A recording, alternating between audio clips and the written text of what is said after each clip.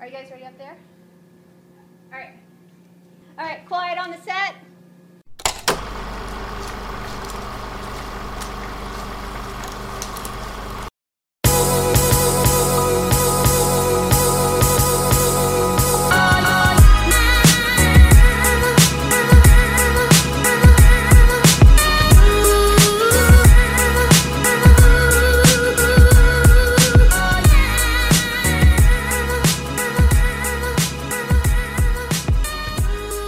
Hello, everybody. Welcome to another episode of Adventures in Movies.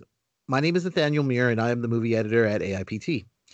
Joining me on these ongoing adventures is the man who counts his chickens before lightning strikes twice. That's me, and that's Thunder.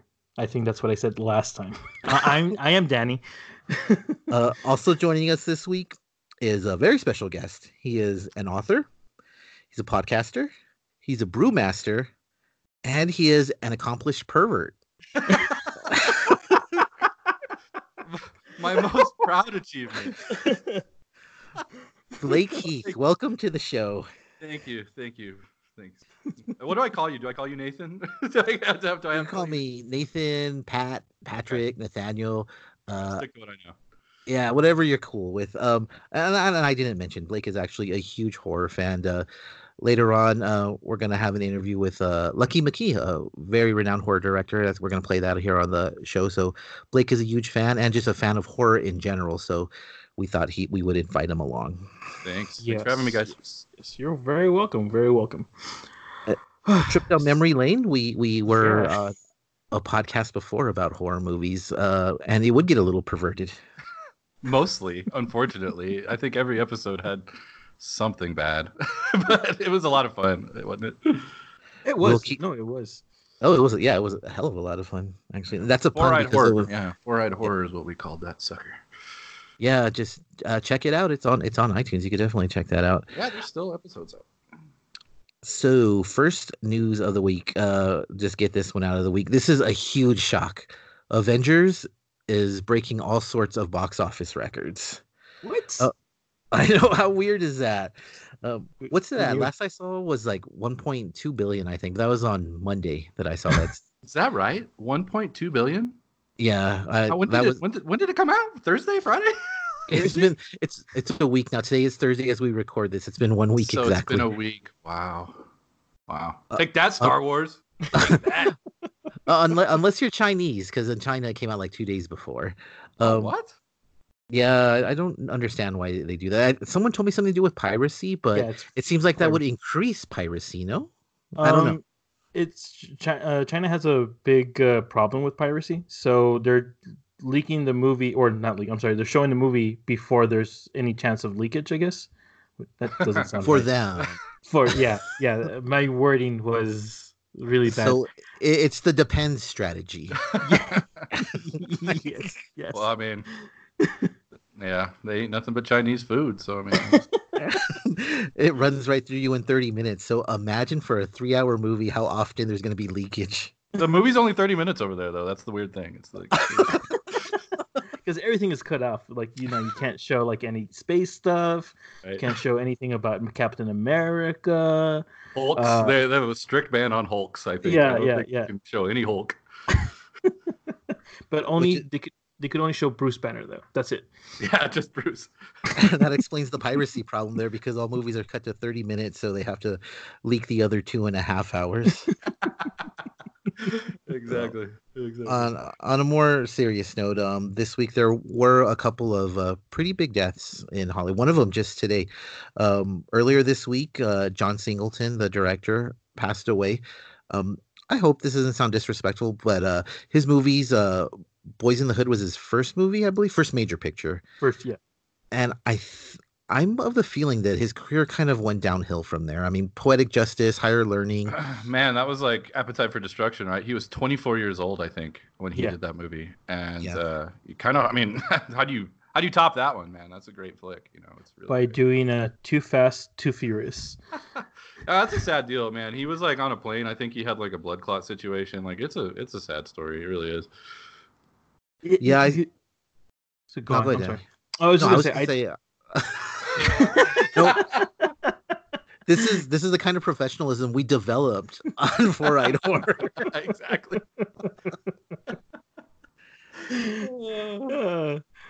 Go ahead.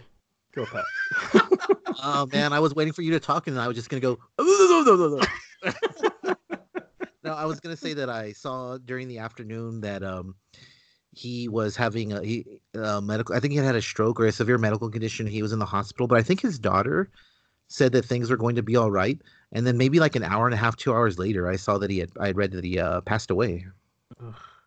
Sucks. Really sucks. Yeah, and young too, very young man. It's 50 something, right? I mean, just really, really unfortunate. Yeah, it really catches you off guard when you see things like that. And then today, Peter Mayhew, Chewbacca, he was at Star Wars Celebration just 2 weeks ago, right? Yeah. It's very weird. He was here in El Paso 2 years ago, I believe, for FrankenCon. I was well, I don't think I saw him at that, or maybe I did. I did see him here at a convention, and seemed like a really sweet guy. You know, just a really nice guy. Yeah. He seems really sweet. From the times that he's been here to the El Paso Comic Con stuff, yeah, just a tall, gentle giant, and I think he will be missed. You know. I think so too, Danny. I agree with you, Danny. We won't get too much into this, but Chewbacca, fan favorite character. What's your guys' favorite Chewbacca moment? Ooh, that's a good question, Pat. Boy, I got one actually. Okay. Sorry, it was in Return of the Jedi. And it's where he has he's constructing or he's rebuilding 3PO. Like 3PO is like just being a sassy motherfucker as always. Yeah. He got blasted. He's in parts. Yeah. I fucking like just that whole thing that he's trying to fix him. It's a really Chewbacca and C-3PO would be like a good buddy cop movie. Like I would really enjoy that, and that's no joke. Yeah, they totally. I mean, that's Danny. That's a good one. I would have to say mine would probably. I mean. You gotta go with he ripped the guy's arm off in a bar because he messed with Luke, right? I mean, that's pretty great. Yeah, that's awesome. Brute forced the guy's arm off. I mean, that's pretty good. I also like the from the first one with the hologram chess game. The whole I'd let the Wookiee win. I really like that. All right, guys, do your Chewbacca impressions. Oh, who's gonna? I'm horrible. Everyone's got one. Oh man, mine's so terrible. I blame mine on the microphone. There. I was just joking. No one's got a good one. There's like 3 people great. in the world who's got good ones. Yes. Saved. I jumped in the deep end. Damn it. On the lighter side, which I believe was a Mad Magazine column, Sonic the Hedgehog this week it came out with I want to say its first trailer. I mean, I don't know nowadays with Danny and I were talking about teasers, trailers. That thing was like 3 or 4 minutes long. It was like, ugh. That's exactly what I was telling Danny. That I base teaser or trailer on length. Yeah. Kind of like what I base my men on. So I saw the trailer after I had heard I saw the memes about his teeth, and people were talking about how awful the trailer was, and Jim Carrey chewing up the scenery. Saw the trailer. Doesn't look like a good movie, but I wasn't impressed with how bad it was, to be honest with you. Oh, I don't know, man. To be quite frank, that was like one of those things where as I was watching it, it kept getting like worse to me. And by the end, well, and then let's talk about the music choice. Gangster's Paradise. That was awesome. Oh, I thought it was Amish Paradise. Plays through the entire thing, and I don't know. Ben Schwartz is the voice, right? I've heard people. He's just doing his own voice. I don't know, dude. Like that really seemed awful. Like Pixels level awful. Like a really bad movie. So, like with this movie, it was Sonic. With I think the first teaser poster when it came out, it showed like he had like these calves of a man. Like, Usain Bolt's. And so people were like freaking out, and I feel I still haven't seen the trailer, and I feel like I shouldn't, but you should, man. No, you have to. Yeah, at Yeah. this point you might as well because Yeah. I guess they're gonna redesign the character, right? Well, Is that what's Yeah, so they're No. gonna read. It just came out today. Kotaku reported that that the director, got understood what was happening, and that they're gonna completely rework He Sonic. knows well, what's been happening. well, the trailer was trending, but not for the right reasons. Yeah, yeah. And you know what's funny is that on the opposite spectrum with a Nintendo, you have Pokemon, Detective Pikachu, where these things look actually adorable compared to like Sonic, who looks like a monstrosity. I seen the stills now. Monstrosity. He's Well, like this current 2019 Sonic is a monster. Well, I mean, I heard I think it was either Waypoint or Giant Bomb or Giant Beastcast or Giant Bomb. I don't know. One of these video game podcasts. They brought up a really good point, and it was like, who are they selling this movie to? Because I guess our generation, guys our age, that's kind of who played Sonic growing up, and but the movie itself kind of looks like it's for kids. And like nobody knows what Sonic is anymore. Like the cartoon hasn't been on in 20 years, so it's like Well, I don't well- understand what's happening here. See, and that's the thing. Like Pablo, we were having this conversation too, and you. Oh, he said him. the same. Yeah, yeah. Well, Love I you, think you Pablo. were part of that. I think you also had that. I think you guys said the same thing. Nobody knows Sonic anymore. But the thing is that they couldn't. There's Sonic games coming out like every other year or so, But and are there they is. selling like they're like Sonic Racing? I know is like kind of popular, but like Sonic Mania that came out a couple of years back Sonic is probably one of the more selling bestseller Well, games out there. What was the one that came out on the Switch that was like kind of Yeah. like a redo? Is that it? Yeah, that's it. And that's the Okay. whole thing. That's where it hits us because it's like this whole like nostalgia thing.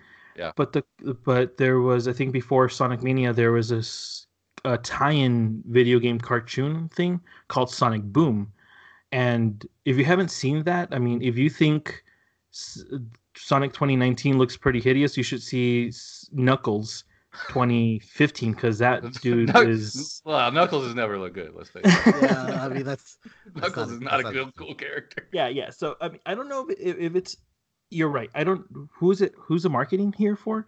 But it's like the Ninja Turtles thing all over again. Like Michael Bay's Ninja Turtles. Yeah. There was this weird thing. At least this time, somebody actually did listen, and there was rearranging of characters.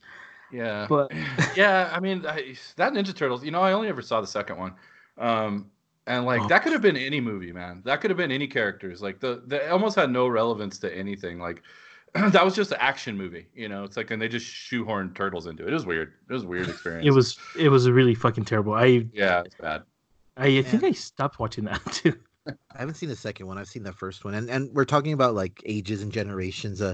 You and I, Danny, have talked about how I've told you how like I'm not into Pokemon, and I really think it's because I'm a little bit older. I just miss that generation, then that and Power Rangers, but Yeah. Sonic kind of falls in my wheelhouse. Like that's when Genesis came out, and it was actually overtaking Nintendo. So you would think I would be excited by the movie, but yeah, if I would have been excited for the movie, they've really dropped the ball on it.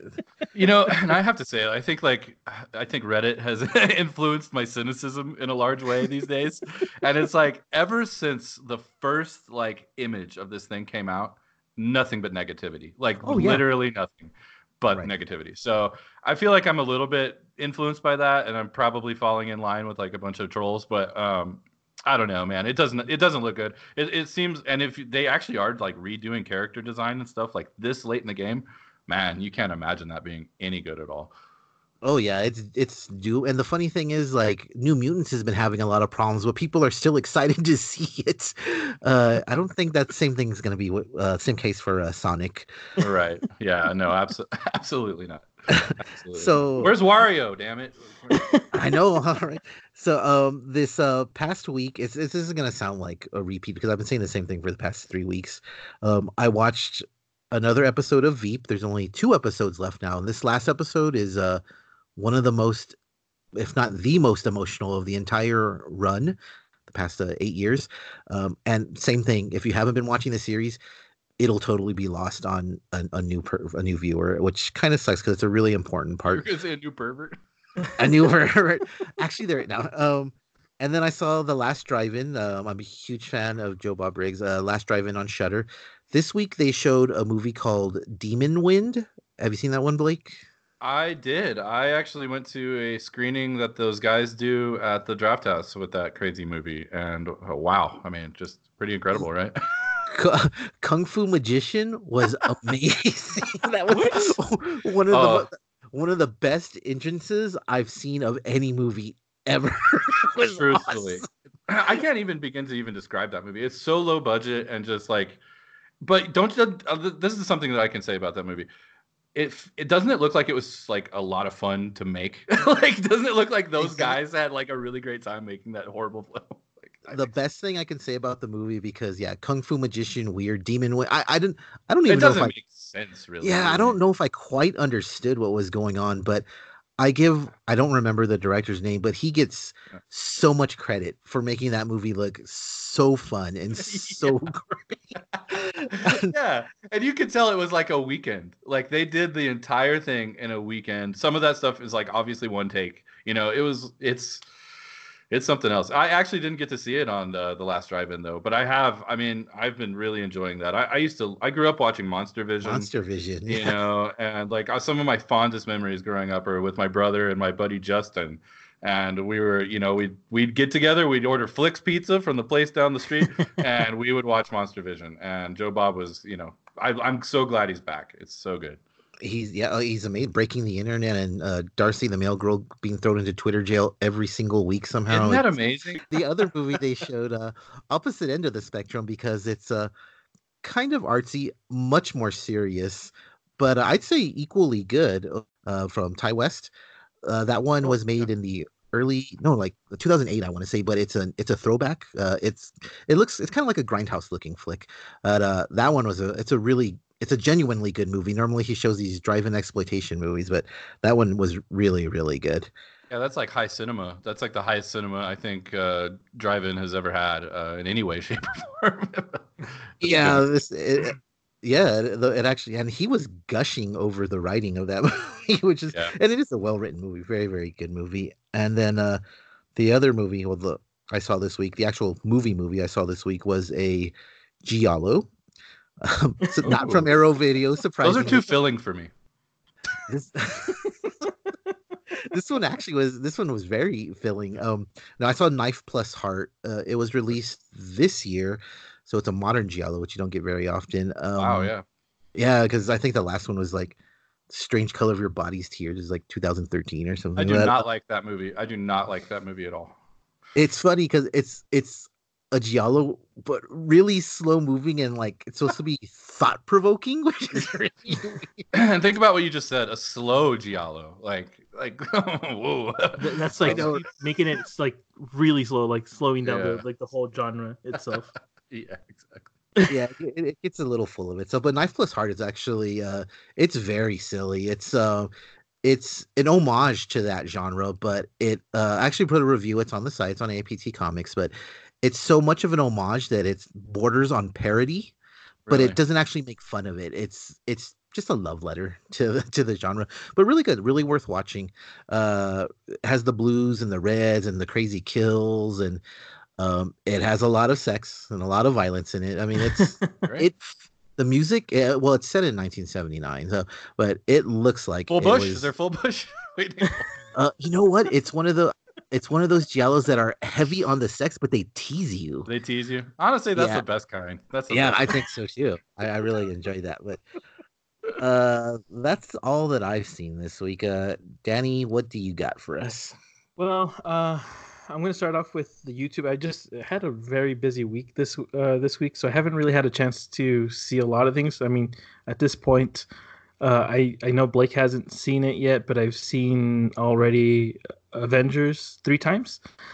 You've seen it 3 times and you didn't invite me one of those times, Danny?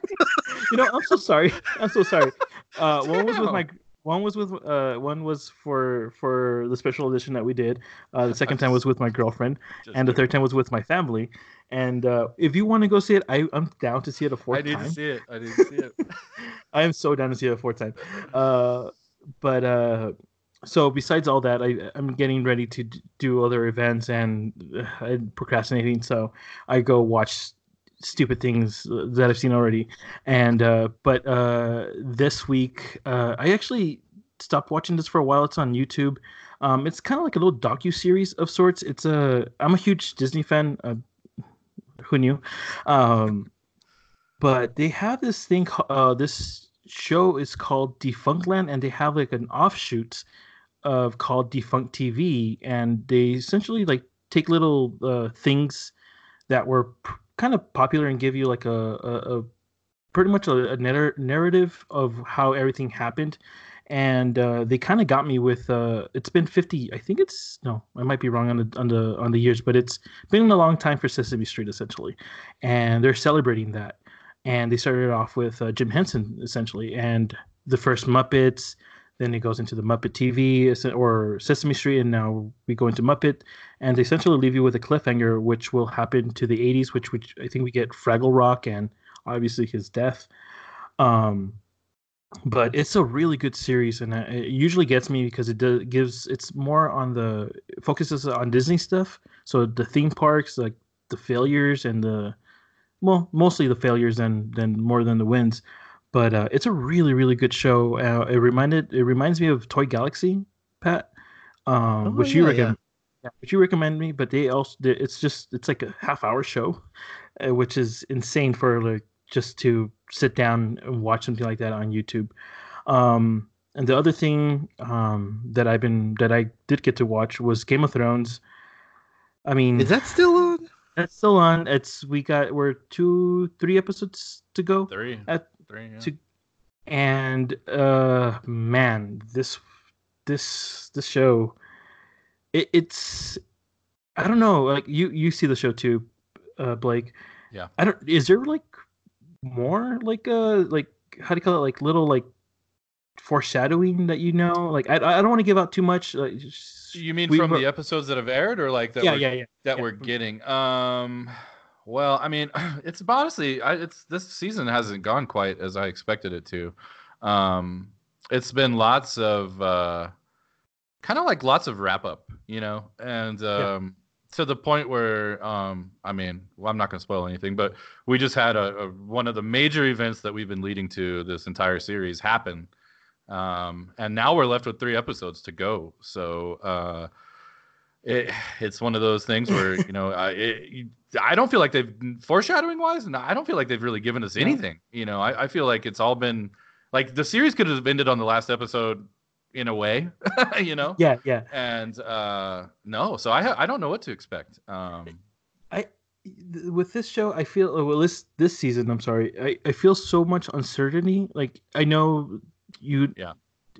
Everything's so. It's at the end of Empire Strikes Back, where you get a happy ending, but essentially it's there's so much. Don't you dare let yourself get happy, bro! Like that's like trick the one to enjoying it. Yeah, is that like underlying? You have to know that they're all still dead somehow. Like yeah. You know what I mean? Like it's been too good. We've gotten almost too good. We've lost some characters along the way so far, but overall, no. I think we have our biggest events yet to happen, and I couldn't tell you how they're going to play out. Our friends have obviously, we've been doing like a fun text thread about it, and because there's so much to speculate on. 3 episodes to go. There's so much speculation still going on. It's really neat. Well, Regina was talking to me about it, and she told me what happened, and I was like, kind of what you guys have mentioned. I was like, wow, that seems like a really cool ending. Aren't there some episodes left though? Here's a minor spoiler.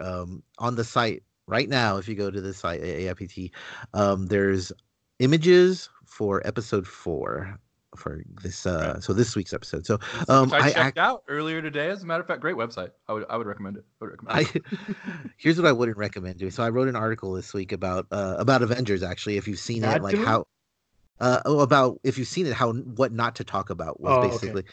And one of the things I put was be aware of your surroundings. It's kind of joking around, but I meant it. So I was someone else was talking to me about Game of Thrones, and I wasn't paying attention to who was around me, and I was like, "Oh yeah, I heard that this and this happens," and this person next to me was like, "I have this is on Monday." They were like, "What are you doing?" I haven't seen it, and I was like, "Oh, I totally flubbed it. I felt really bad about it." Well, That's called a faux pas. yeah, yeah. Yeah, it was of biblical proportions. Hey, but like, there's a certain sentiment that's like, you know what, like you kind of have to know that you're at risk. If you don't take the time to actually watch it, you're at risk. Don't get on the internet, there are certain things you need to do yourself to avoid spoilers, and it doesn't always work. It definitely doesn't always work. Oh yeah, it can be hard. For sure. So Blake, you had you had something interesting down that you wanted to talk about because, I'll let you talk about what you've seen this past week. Well, thanks. Well, I've actually, unfortunately, I have been slacking on the movie watching as well. But something I have been doing a lot of is reading and doing audiobooks, and I've just been really ingesting a lot of stories, and it's been funny. I've kind of gone back to being like 13, 14 years old, and like so I'm reading stuff that I haven't read since I was in junior high, basically. And one of the things that I decided to pick up again was Dune, the Frank Herbert novel. And I actually read this one instead of audiobooking it. And then which is funny, I actually bought the audiobook later because they had really good reviews. It's actually kind of this on Audible anyway. It's almost acted out. There's like 32 actors on the audiobook, so characters have their own actors. It's actually pretty neat.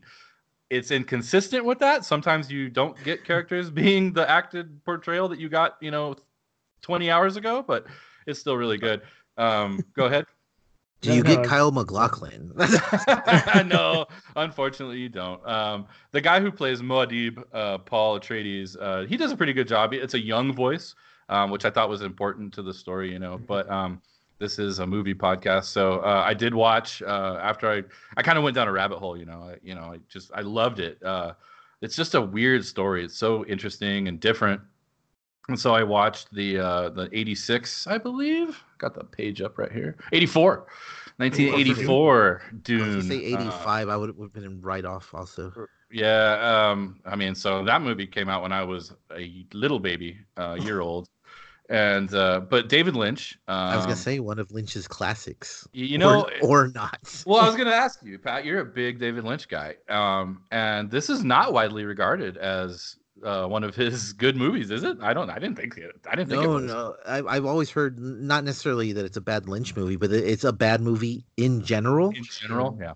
And I watched it because I've always wanted to read the Dune series, but I've told that it's so expansive and the lore is so hard that it's hard to keep up with everything. Sure, that's true. You're talking about a story that literally spans like 40,000 years. So it's insane. That said, go read Dune. Read the first one. Even if you don't read any others, which I've since read the next two, which is Messiah and I think Children of Dune. But I would have been perfectly satisfied with finishing with Dune and leaving the story where it was and never moving on past that. I highly recommend it. I really do. It is a weird universe. It's sci-fi, obviously, but it's almost medieval in ways. There's like almost magic and magical realism kind of stuff going on. There's like telepathy. It's a very interesting world.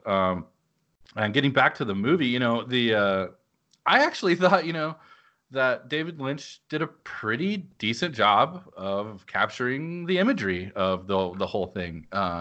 It's again, I'm going to say the word weird a lot. Probably it's strange. It's totally bizarre. You're talking about personal shields that they wear, and in the movie they're like these square blocky. They look like Lego people when they turn around. I love that. I love that. I do too. It's like it's so weird. And then they're fighting with daggers. There's that's what I mean. It's like this kind of medieval cross between. And getting back to Game of Thrones, I think there's some definite influence that George Martin had from these Herbert books for sure. I think it's plain as day. And that's what I wanted to talk to you about too, because like. So Dune is like one of those movies that my dad made me watch when I was a kid, and I always love your stories about your dad making you watch them. and So I think I watched this movie when I was a kid, and then I watched it when the sci-fi series Children of Dune came out because I had, That's awesome. nostalgia. And you said that you were going to watch it, and like I was like, and I've been tiptoeing to watch this movie, and today I put it on, and I was working and doing stuff, and I was like, you know what? I'm not paying attention to this, and to me myself. I think it's a very enjoyable film. It could be winded sometimes, but Oh yeah, I completely agree, Danny. I thought, going into it, I hadn't watched it in years. Last time I saw it was probably on cable, like on TBS or something. TBS getting a lot of plugs today, by the way. But it's always something. I've always, my brother is a huge Dune fan, and I've always just it's always been in the periphery. But I hadn't, read the book and then immediately watched the movie, like I did recently. And I agree with you. I thought it was pretty enjoyable. It's the acting, in parts is kind of wacky. Sting is absolutely hilarious in this movie. Like, he literally cracks me up through every scene he shows up. It's like, you expect him to start like slapping the bass. It's like you want him, you want like sexy tantric Sting, like, and it's just, he's weird. Baron Harkonnen, who's like the big fat floating around guy. Oh, he's the guy whose nipple gets ripped off, right? Yeah, the little girl. Well, she stabs him with a poison ring or whatever it is. Yeah. But then he goes flying around like a pop balloon. But which is terrible. That doesn't happen. It doesn't happen like that in the books, And now I sound like one of those. Oh, if it was like in the books, but so that was total like Lynch. Then that was Lynch going like, I feel like this fat bastard would fly around the room if you poked him with a needle, But in the book, he's kind of just a really fat guy who uses like this belt to like, he basically hovers just like an inch or two off the ground. He still has to kind of walk on his tiptoes, but in the movie he flies around and stuff kind of. And he's real gross and wet, he's like real damp, like the bad guys in the movie, like it's almost like Cronenberg-y, where it's like everything's like too wet. Like why is James Woods always wet? Like when you watch Videodrome, it's like everything's damp. Like that this movie kind of has that feel, which is another, like, I just think it's an 80s thing. I think people were like, you know what? Let's make them wet. Yeah. I feel like everybody was wet, sweaty because maybe everybody was like on cocaine or something. They're just all sweating so much. They're like, what? It's just part of it, I blame Olivia Newton-John and her whole "let's get physical."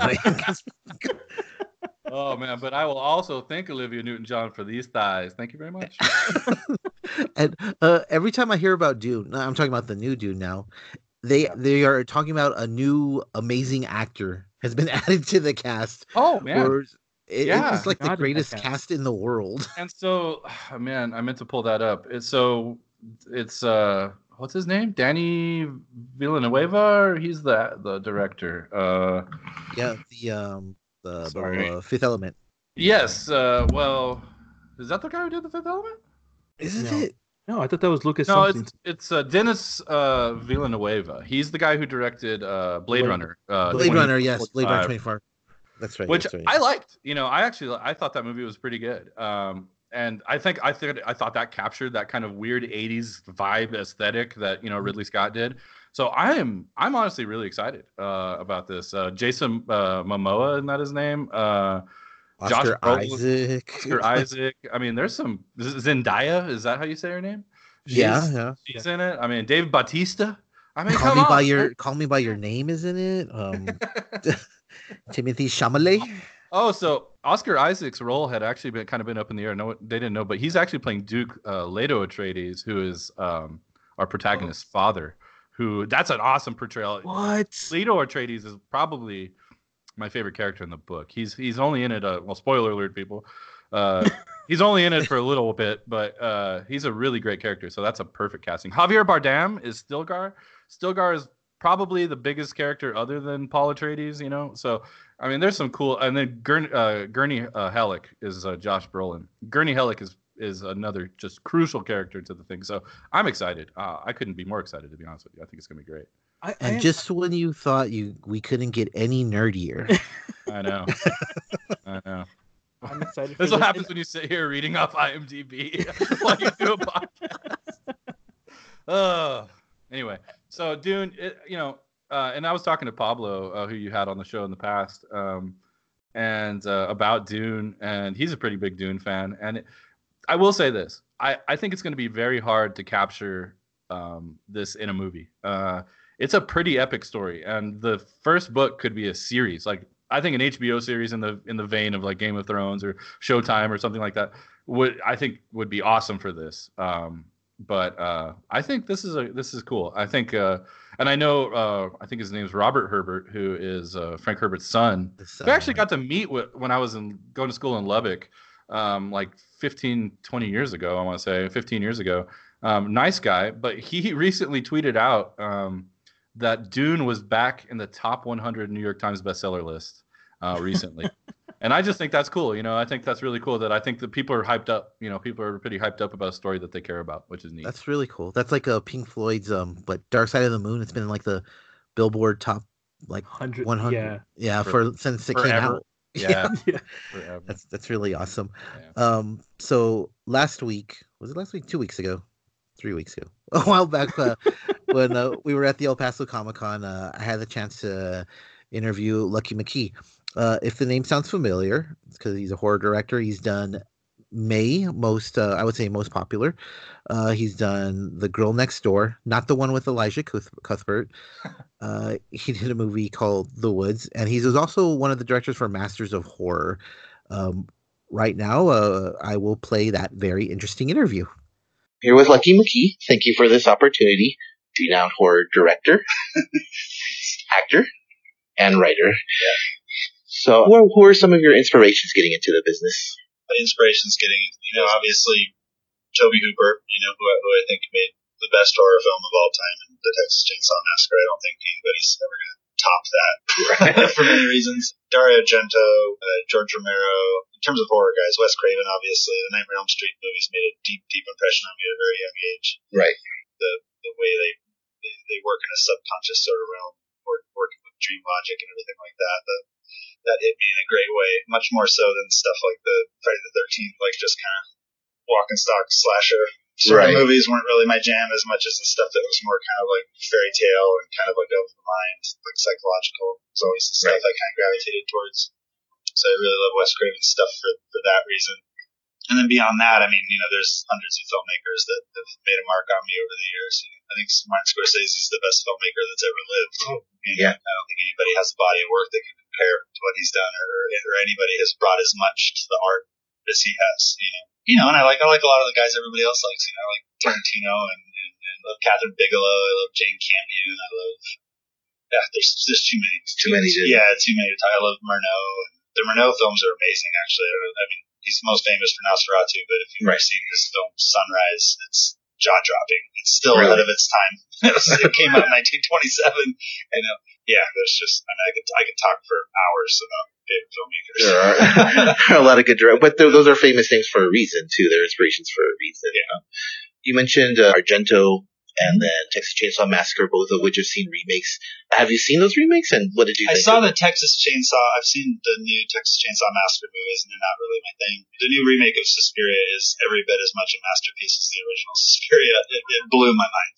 It's like walking through a great museum, watching that movie. It's just so beauty, so full of beauty. It's so beauty. Beauty. That's the title of it. Yeah. When a friend and I, we saw that movie. We saw it on the opening night. We saw Suspiria, and during the first, I guess, big scene, I don't know what happened, but the fire exit blew open. Oh, really? Wow! It was like they planned it. It was amazing. That's fantastic. It was perfect timing. It was great. That first dance sequence in that is just incredible. It's awesome. The first one. It's like if Bob Fosse made a horror movie, like all that jazz. That's funny. Yeah, I love that. A lot of people now they're starting to talk about like the best horror movies of the decade because this decade's coming to a close. Right.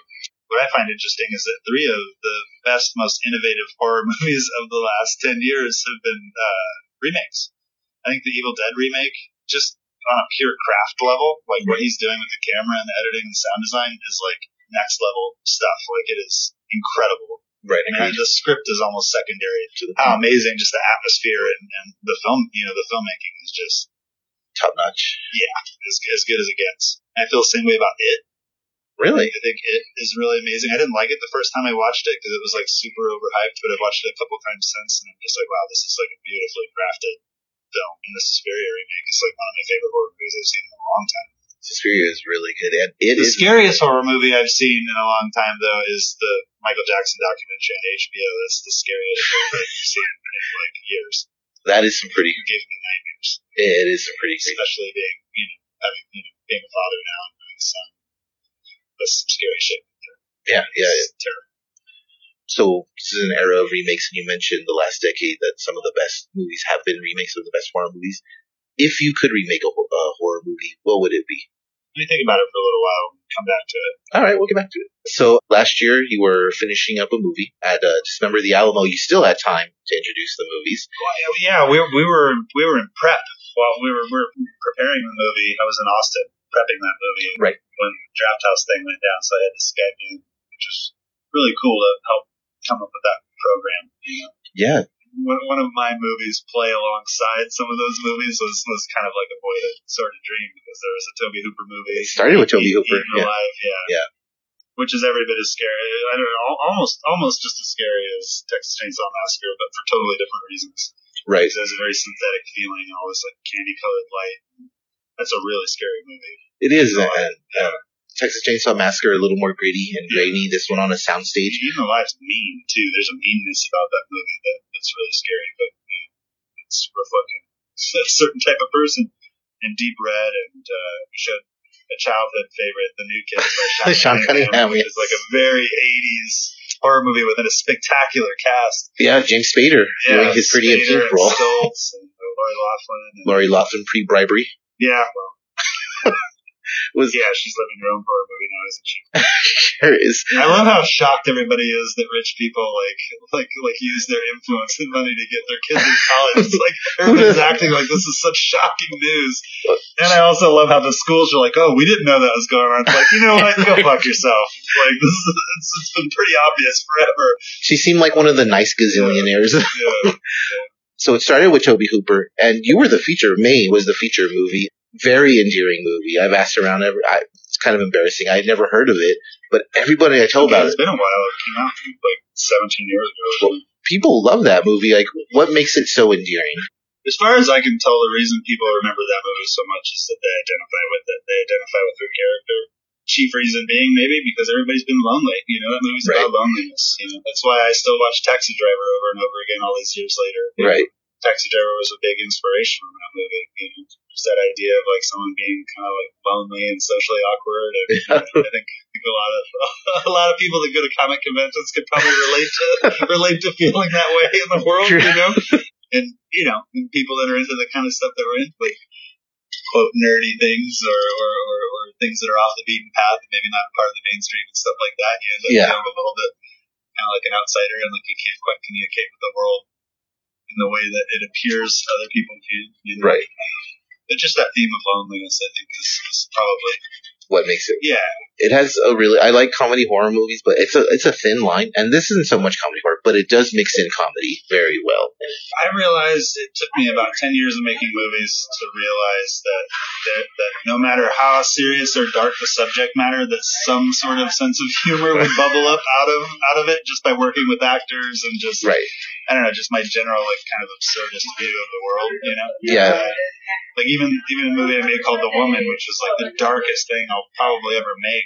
You know, going into that movie, I thought like, wow, I'm gonna make something like really serious and dark and like hard hitting and stuff. And then as we were shooting it, this weird sense of humor, Just you know, organically. yeah, very, very dark sense, very, Right. very dark humor, but that humor that comes from discomfort and from like outlandish things that you're seeing, and all that kind of stuff. So Speaking to dark subject matter, horror, just by definition, it's supposed to make us feel uncomfortable, make us feel a little uneasy. Is there anything you would never touch that you would prefer not to deal with in your movies? yeah. That's my answer. Yeah, I think everybody has their line, Right. that they won't cross. We were talking about The Girl Next Door the other day. There's a brief period of time where the guy that wrote the screenplay was really trying to get me to direct that film, and I entertained the notion for a while and kind of thought around it from all sides. And it's like, I don't want to shoot a movie about child abuse. I don't want to film children getting abused. I don't want. I just it's not something. I want to be able to look myself in the mirror at the end of every night. I don't, Right. Even though it's pretend and it's an important issue and everything, it just wasn't.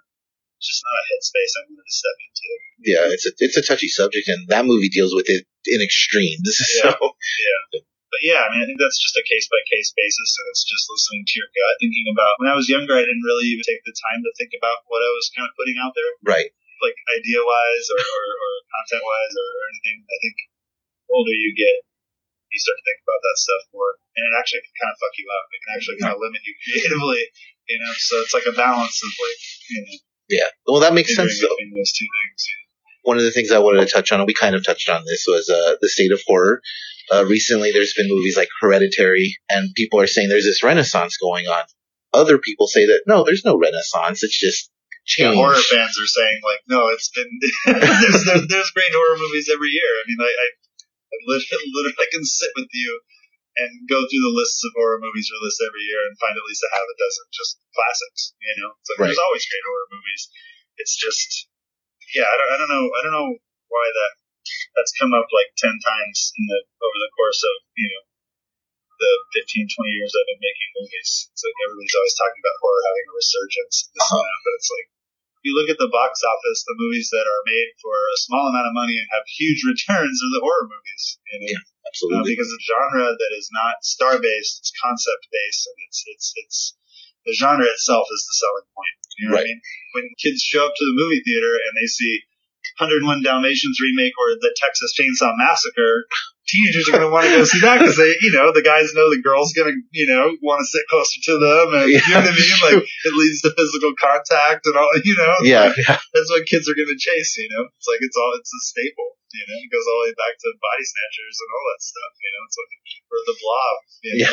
You got to go to drive-ins and, get comfy with each other. Speaking of drive-ins, this is a little bit off track, but are you a fan of Joe Bob Briggs? Joe Bob, what is I like Joe Bob Briggs. I'm not as well versed in his history, and I haven't watched a lot of those. I haven't watched a lot of the Elvira, Joe Bob, Mystery Science Theater, that stuff where it's like a lot of like kind of commenting about movies. Right.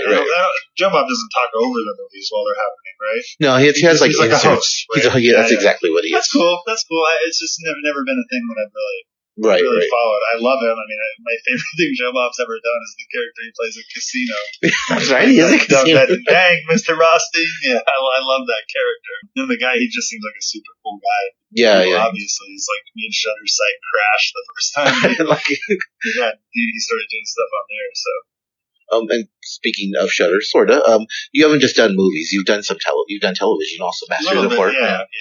What would be the biggest difference between TV and movies? It's more of a factory feeling system because the crew, typically when I make a feature film, I select all of my creative people and crew members and all that kind of stuff. But it's like, if you're coming in to direct an episode of a television show, this thing is up and running. You know what I mean? Like, right. They have their crew and they have their DPs that they rotate through and their first ADs.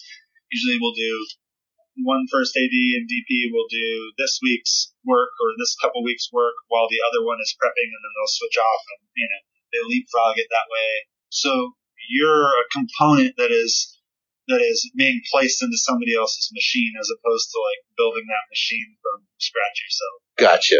Like plug and play type of thing. Yeah. It's fun though. Are there any directors out there today, any horror directors specifically, that have really impressed you that you want to keep an eye out for? Watching a lot of the new. I haven't been watching a lot of the new horror stuff. Like Suspiria is probably the first horror movie. I saw Hereditary, which I enjoyed. Didn't blow my mind, but I thought it was really. I really don't know who the new hot guys are. I really don't. I watch a lot of old stuff. I watch movies from like the last 130 years, so I'm kind of jumping around in time a lot. So it takes me a while to catch up on the new stuff. So there's so much to see too. Yeah. And by the time I get to whoever the new guys are at this moment, they'll probably been surpassed over by some like 12-year-old that on this iPhone. Yeah, no kidding. Yeah. So your wife Vanessa does prints. Where can people view those prints and order them? You can find Vanessa on Twitter. That's a good place to start. She has all the links on her Twitter page, which is @VMenendezB. or just type in Vanessa McKee. That's her name. You know, just find her on social media. It's pretty easy. She has all the links to all of her, her sites that show her. Vanessa's been, before we got married like 4 years ago, but like Right. we were just. We just worked together for like 9 years before that. She's done cool. illustrations and storyboards and conceptual stuff for me since the early 2000s, since around 2000. Right. And she's incredible. She paints in oil. She paints anything that makes a mark on a piece of paper or canvas or anything. You put it in her hands and she'll make something. Oh, that's cool. Yeah. Is there anything you're working on right now? Any future? Yeah, I'm finishing a film called Kindred Spirits, starring an actress named Caitlin Stacey, a younger up-and-coming actress named Sasha Frolova, who's incredible, and also Thora Birch from Ghost World and American Beauty and Hocus Pocus and all kinds of movies for the last few years. And Macon Blair is one of the actors in it. Macon starred in Blue Ruin and helped write Green Room and Hold the Dark, and was a filmmaker in his own. He made a great film that's on Netflix called I Don't Feel at Home in This World Anymore, which won Sundance a couple of years ago. Right. And he just got hired to do like the Toxic Avenger. Oh. Which is kind of crazy. Yeah.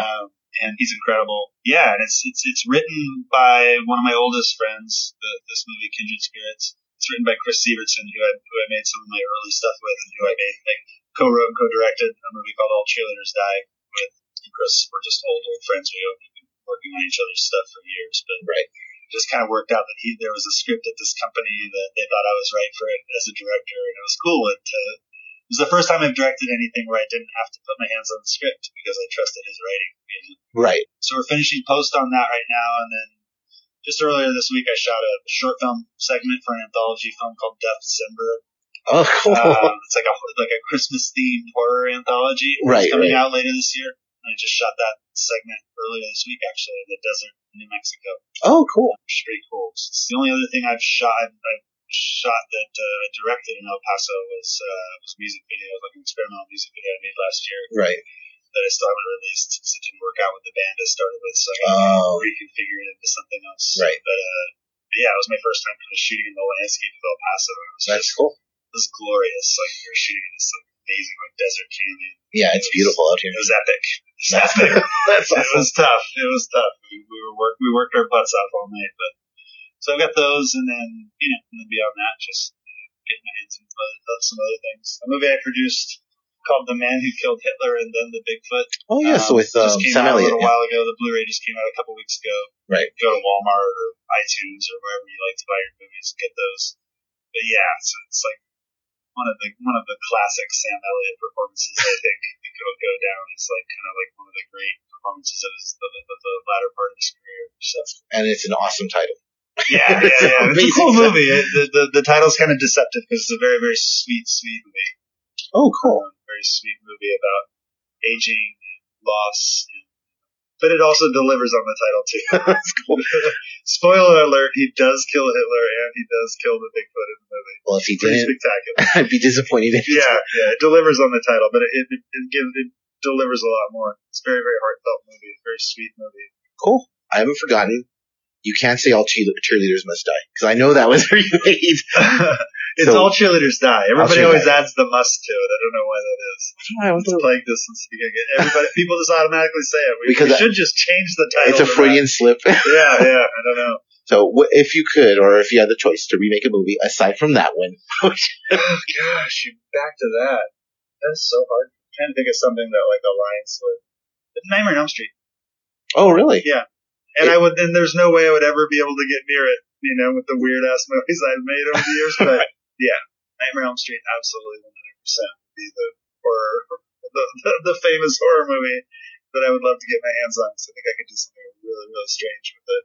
That's cool because they did that new Nightmare, which I'm a Nightmare fan also. I wasn't a big fan of the last remake. Yeah, pretty rough. Yeah, I wasn't a big fan of it. Yeah. All right, and we're back. Lucky McKee had a lot of interesting things to say. I've seen a few of his movies, but Blake here is a huge fan of the director. I am a pretty big fan of his, and I will say, great interview, by the way. I thought you asked some great questions, and I thought he was a lot of fun. I've actually had the pleasure of meeting the guy myself, and he's just a really, really sweet guy is the best way I can put it. But yeah, let's start talking about some of his movies here. The Woman for sure stands out to me as being really great. And if I'm not mistaken, and if he listens to this, I hope he doesn't hate me, but that's a Jack Ketchum thing, if I'm not mistaken. You're right. It is. He and then I'll get into another Jack Ketchum thing. But yes, you're right. It is. Okay, cool. Because him and Jack Ketchum had a cool relationship. And I think The Woman is probably stands out as probably my favorite thing that he's done. May, I think, is most people's favorite thing that he did. That's a weird flick, but really great. All Cheerleaders Die is kind of like, it's like all his friends, his high school buddies, like got back together, college buddies got back together and kind of made a movie together, and it's like this campy vampire flick. Yeah, like a B horror vampire flick. Super B horror. Something that always stood out about that movie to me is how they suck blood out of you. Like they don't bite you; they kind of just like it just comes out of you and goes into. Oh no way! Yeah, it's a different. Well, it's not a different take, but on the vampire genre in general, but that is very different. It's really strange. And I even asked him, he had like a Q&A, and I asked him, I said, hey, like I thought the blood, effect was really interesting. And it was almost, I was expecting like kind of like, oh, you know what? We kind of came up with a cool thing. And his reply was kind of like, yeah, the special effects guys did a great job. So whoever did the special effects or whatever, if that was their, idea, what a cool different way to do it. I appreciated that. Another thing that he did, Sick Girl, obviously, Masters of Horror. I think that's a standout episode. Definitely. Pat, do you remember Masters of Horror? How long ago was that? Over 10 years ago. 10 years ago, at least. At least. But that was really good. What else has he done? Tales of Halloween. He does a really short segment in that, but that's a good one. He and actually he mentioned that he has an anthology. He has a part in an anthology coming up. He wrote something called Deathcember, which is great! Awesome. Oh yeah, it's like a Christmas themed, like horror anthology. Yeah, Christmas themed. You mentioned Jack Ketchum, and I had asked him about things he wouldn't touch on, and he just kind of laughed it off a little bit, and really briefly. When he mentioned Girl Next Door, The Girl Next Door is a Jack Ketchum book, and really briefly, it's one of those typical, little boy meets a girl over summer, they fall in love, and then shenanigans, and then the summer's over and they never see each other again. In this movie, it's very, very dark and ugly. The girl, the love interest, she's staying at, I want to say, like an aunt's house for the summer because her mom has passed away, and the aunt is very abusive of her. She lets her son and her friends, she lets them drink beer and smoke cigarettes. They burn her with a cigarette. Wow, she's the worst. Jeez. Yeah. Well, there's actually and this girl's like 13 or something. Oh, okay. There's a female castration scene with this little girl, and it's a very disgusting. I'm not bragging. I'm just saying I've seen a lot of horror movies, and you see a lot of crazy shit. It's not often that my stomach turns and I'm just like, okay, this is too much. Yeah. That movie was it was too much for me. It was pointless. It was just kind of shock value just for the point of it or for the sake of it. I didn't get in on I don't like that stuff, man. I really don't. I don't like that shock because it's uncomfortable to watch. I hate that stuff. I hate it. Yeah, it's pointless. Like, I mean, I like my cheesy horror movies. I don't need them to have a deep meaning to them or anything. No. But I also don't want to see a 13-year-old girl get gang raped by a bunch of... Right. Not that there's anything wrong with having deep meaning in your horror movies, obviously, but like, sometimes you want to sit down and just watch a splatter fest, and it doesn't need to be like anything telling me a message about stuff. Ugh. Yeah, exactly. That one's... And May, I just saw that last year. I just remember the Alamo. I had actually never heard of it. And then when I would tell people, oh yeah, I saw this movie called May, it was the feature presentation. Every single person told me how much they loved that movie. Yeah. And then I started, I read online about it, and it's an incredibly popular movie, apparently. It is, man. And like, it's funny. Like, I feel kind of like 2006 was kind of like the birth, there a lot of good horror podcasts kind of started back then. Some are still around. But Sick Girl, excuse me. Sorry, what were we talking about? Sorry, I lost my May. God damn it. Sorry about that, Pat. May, like, it always stood out in all those podcasts. Like, if you go back 10, 15 years or 10, 12 years to those podcasts when they first got started, every one of them talked about May. Every one of them. It was crazy. It's cool because May's unique in that, yeah, it's a horror movie. It's almost a romantic comedy, but Yeah. but it doesn't follow all those tropes, and it very much deals with loneliness, but it's not the whole like edgelord loneliness type of thing. Even though there's self-harm involved and stuff, it's a Yeah. very layered movie. Actually, it's a very complex movie. Yeah, it is. It is. And, there's kind of a thematic thing with Lucky. I feel like there's kind of a lot of that going on through his movies, like The Woods. I think I told you before we started. I watched. He did a movie called The Woods. I think it came out in 2006 or whenever that came out, and it's like it's about girls, young girls, and they're in this like almost like a convent out in the woods, but it's like a school for girls, but it's being run by these like a coven of witches, and there's like lots of like sexual weird themes going on there with uncomfortable stuff at times. I think he likes that. I think he likes to make you feel uncomfortable in his movies.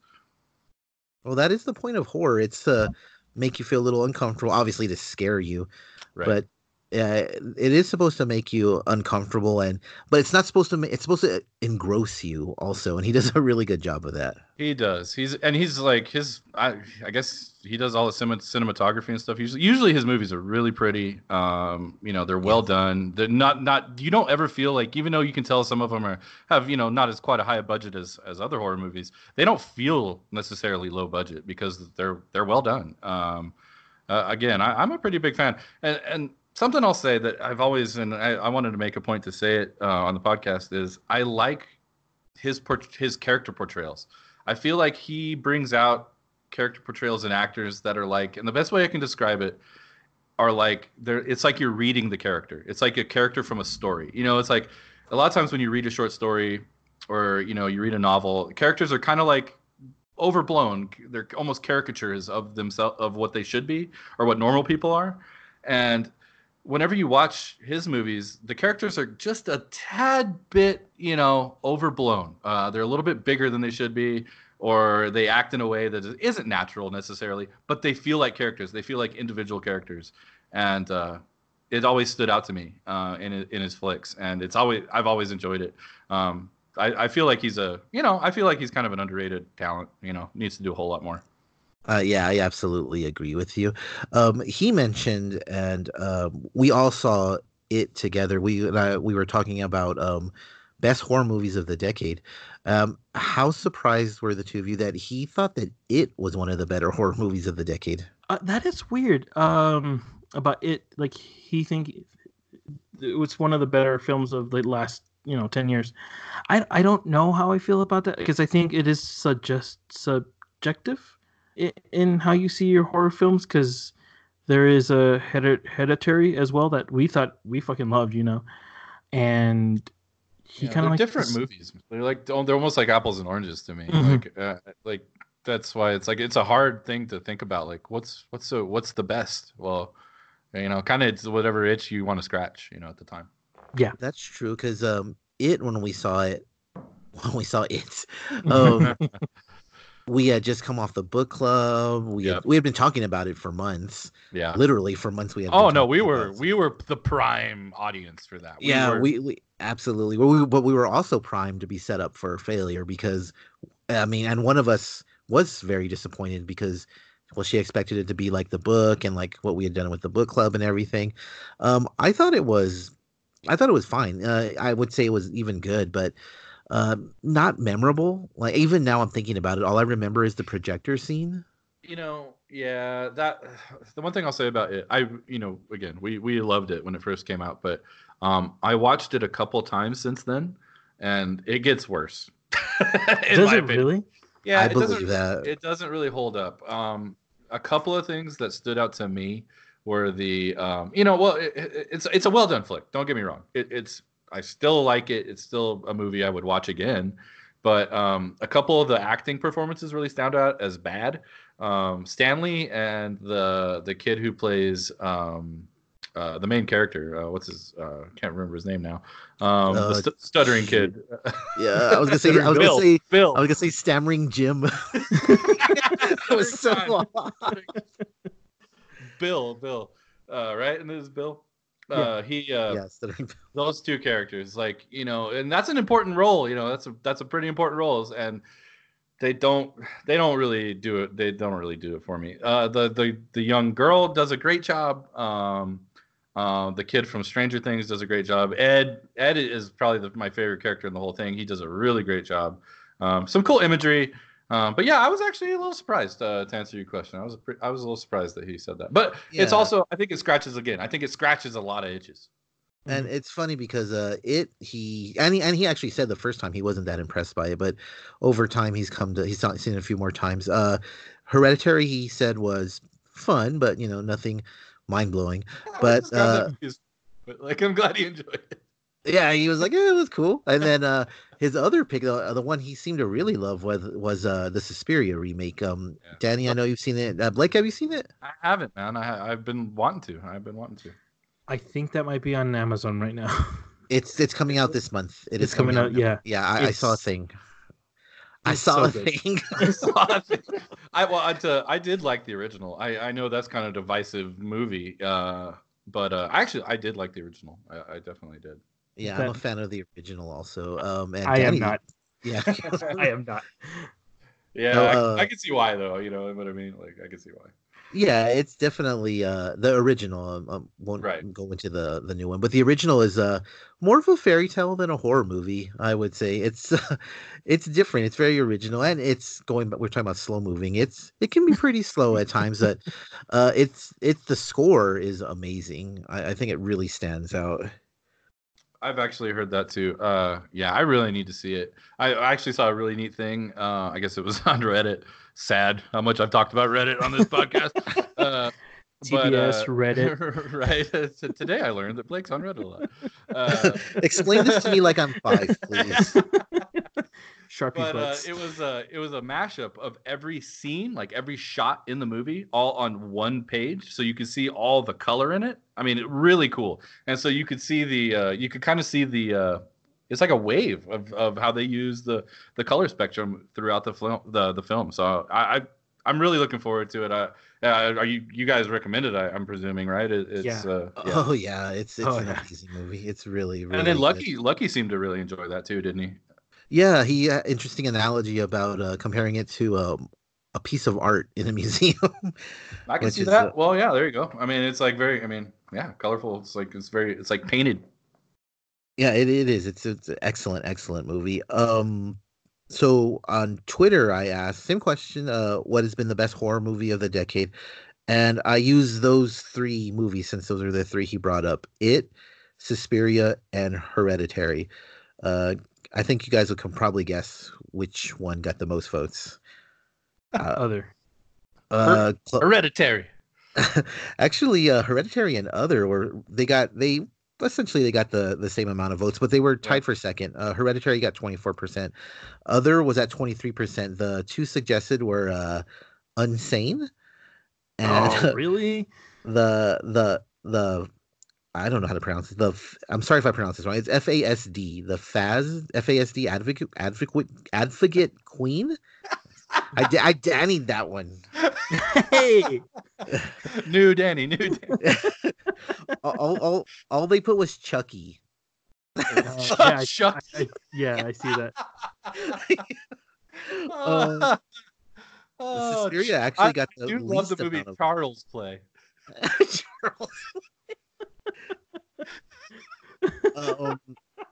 Most people voted it as the best horror movie of this past decade. So, and Man, I mean no, I disagree. I disagree no, too. because you have Get Out. I mean, Us is turning out to be pretty divisive, but I mean, it's definitely better. Can we than talk it. about that for a second? Can we talk about Us?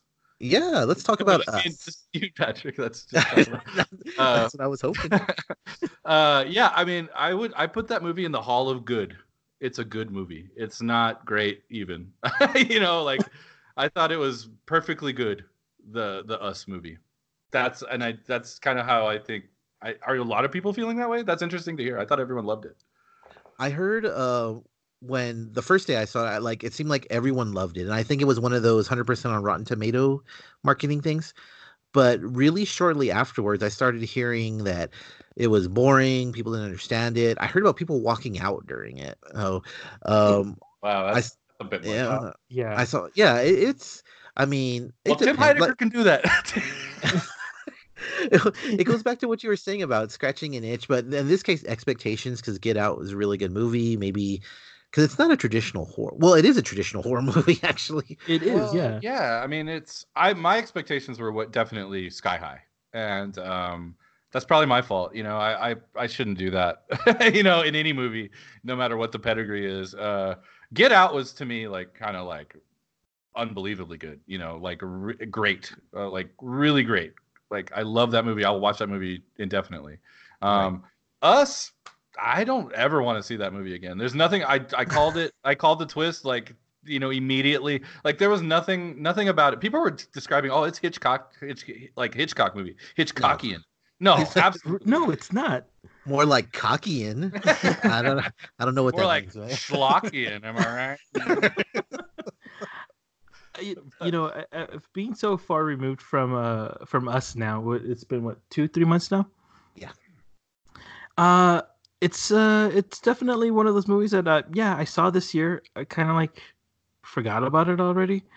Right. Get Out is one of those films that I'm like, yeah, that was really good. It had a lot of different commentary, and I feel like that's what people expectations were. Where these people were trying to find the meaning into all this, but you know, what Blake said earlier, there's sometimes you just want to make a fucking horror film and fucking kill people. You don't have to have a fucking like meaning about this whole thing. And I think people were decisive with this, but I think on the spectrum that I've heard it, people enjoyed it more than they hated it. I've heard more good than bad. It's not like it's Mother, or you know, like where everybody and their quote unquote mother hated it. Blake, you said something earlier. Earlier, you said something interesting about how your taste in horror seems to have changed recently. Oh yeah. So yeah. I don't know. Again, I think it just goes back to like you change with time. You know, your tastes change and stuff. But you know, if you'd have asked me 10 years ago, what my favorite horror movie was, like, because I was kind of like on the show rundown. Let's talk about the best horror movies of the decade. Your favorite horror movie type stuff. And you know, 10 years ago, I might have told you. I don't know what I would have told you, to be honest with you. I might have told you like Tremors, or you know, something that I just find joy in. You know, something that just I can put on all the time. I don't, you know, it's just always fun to me. But you know, as you get older, your palate gets a little bit more refined, and you know, you start to appreciate stuff that maybe you didn't appreciate, you know, when you were younger, and you know, you might like something that you didn't like then as you do now, and a couple movies that, in thinking about it, just really stand out to me that I just have never deviated from my just passion for them. Are The Thing, John Carpenter's The Thing, is to me like just awesome, just practical effects, cool outlandish story, great acting, good actors, you know, just the whole bit. Another Texas Chainsaw Massacre, which I even think Lucky McKee brings up.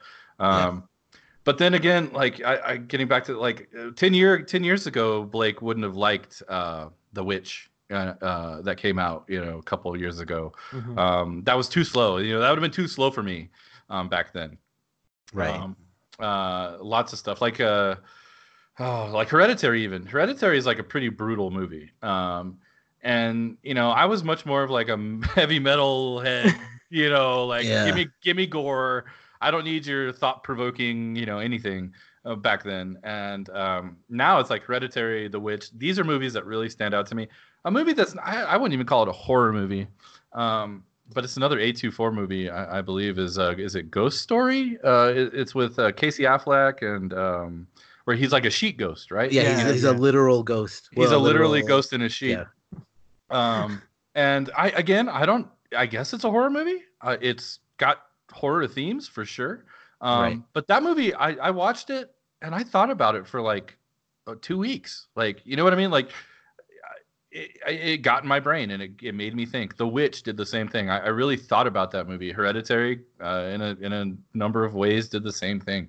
And so I guess just my taste, I've become.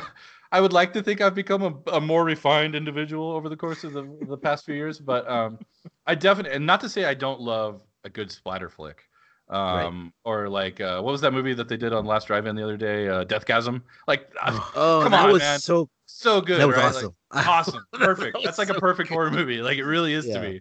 Like that's a great example of Cabin in the Woods is another one that's like, come on, it's just off the wall, perfect.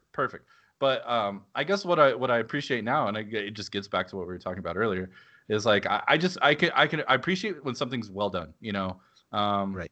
And I know that there's like a huge, and I told myself I wouldn't do this, but there's cry? a huge contingency of people that love the movie. I hate it so much that I can't even remember the name of it. Rosemary's It's Baby. no, I don't like that movie either.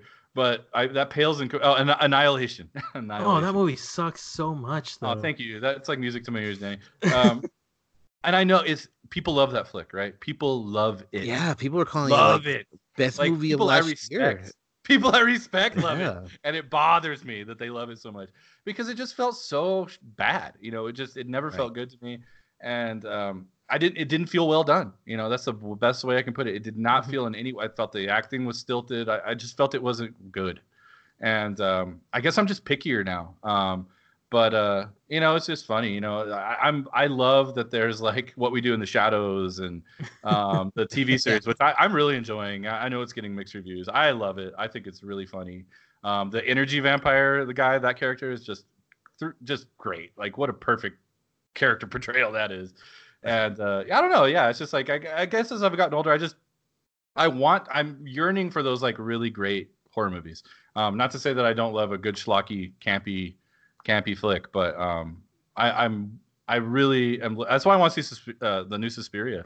It seems like it falls right in line with something that I'm really kind of into these days. So I think you'll enjoy it, and I agree with you. I feel like before it was very much like, oh, video nasty, sign me up. Right, exactly. Yeah.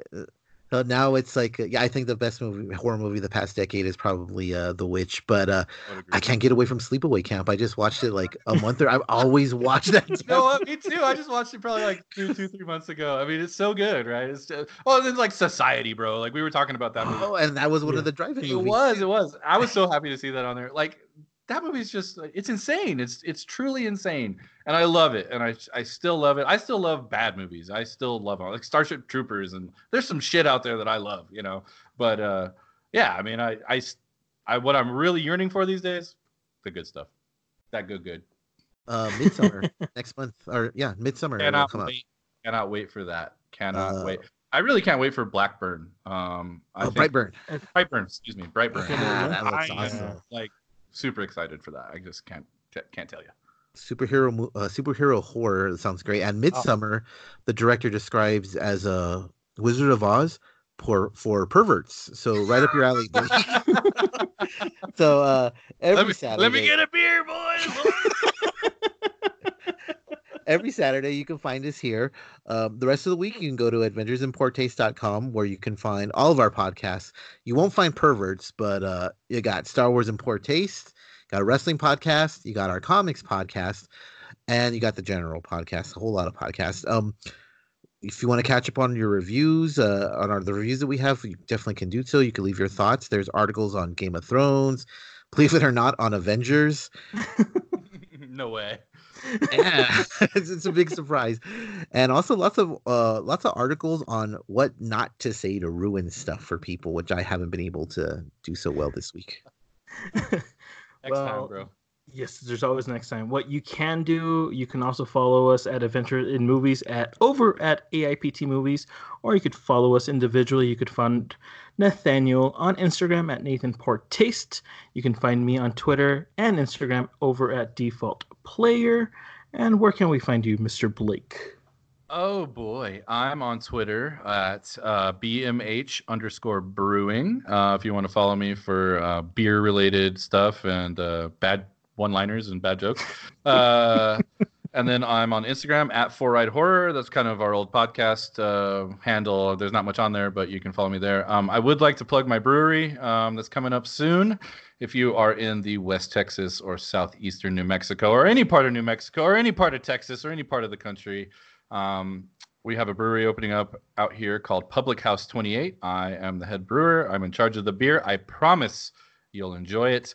It's a dog park. It's 7 acres of coming and hanging out and having a good time. And keep you guys posted on when that is open. Hopefully at the end of the year. Oh, fuck yeah. That's awesome. I'm sorry. I got really excited because you said it's also a dog park. Also, this month, we'll have our John Wick 3 special edition. Keep an eye on that on your feeds. As well for my appearances, I don't run a brewery, but I am, Not yet. Not yet. Not Yeah, yet. very true. Yeah. This Saturday, when this comes out, it's May 4th. It's a Star Wars Day, whatever. It's also free comic book day, and I'm gonna be selling my stuff, drawing stuff for you guys. So I'll be at Lost Dog Comics. That's Sims. I'm terrible at addresses. I'm sorry. That starts at 10. If you're following me on Twitter, just slide into my DMs. It'll be fine. Warm. And then, It's nice and warm in there. it's super warm. And then next week on Friday, May 10th, I'll be part of Kaleidoscope's Marvel Madness.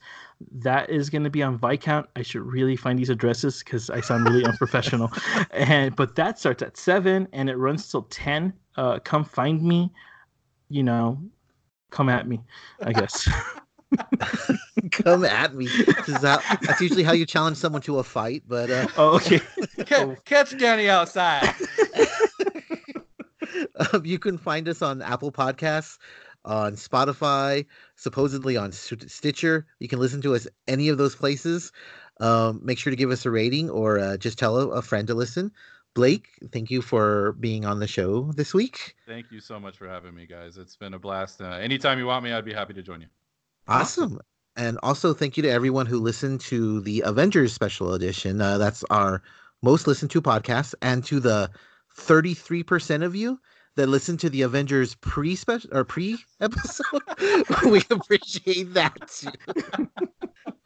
And that's our cue. We'll talk to you next week.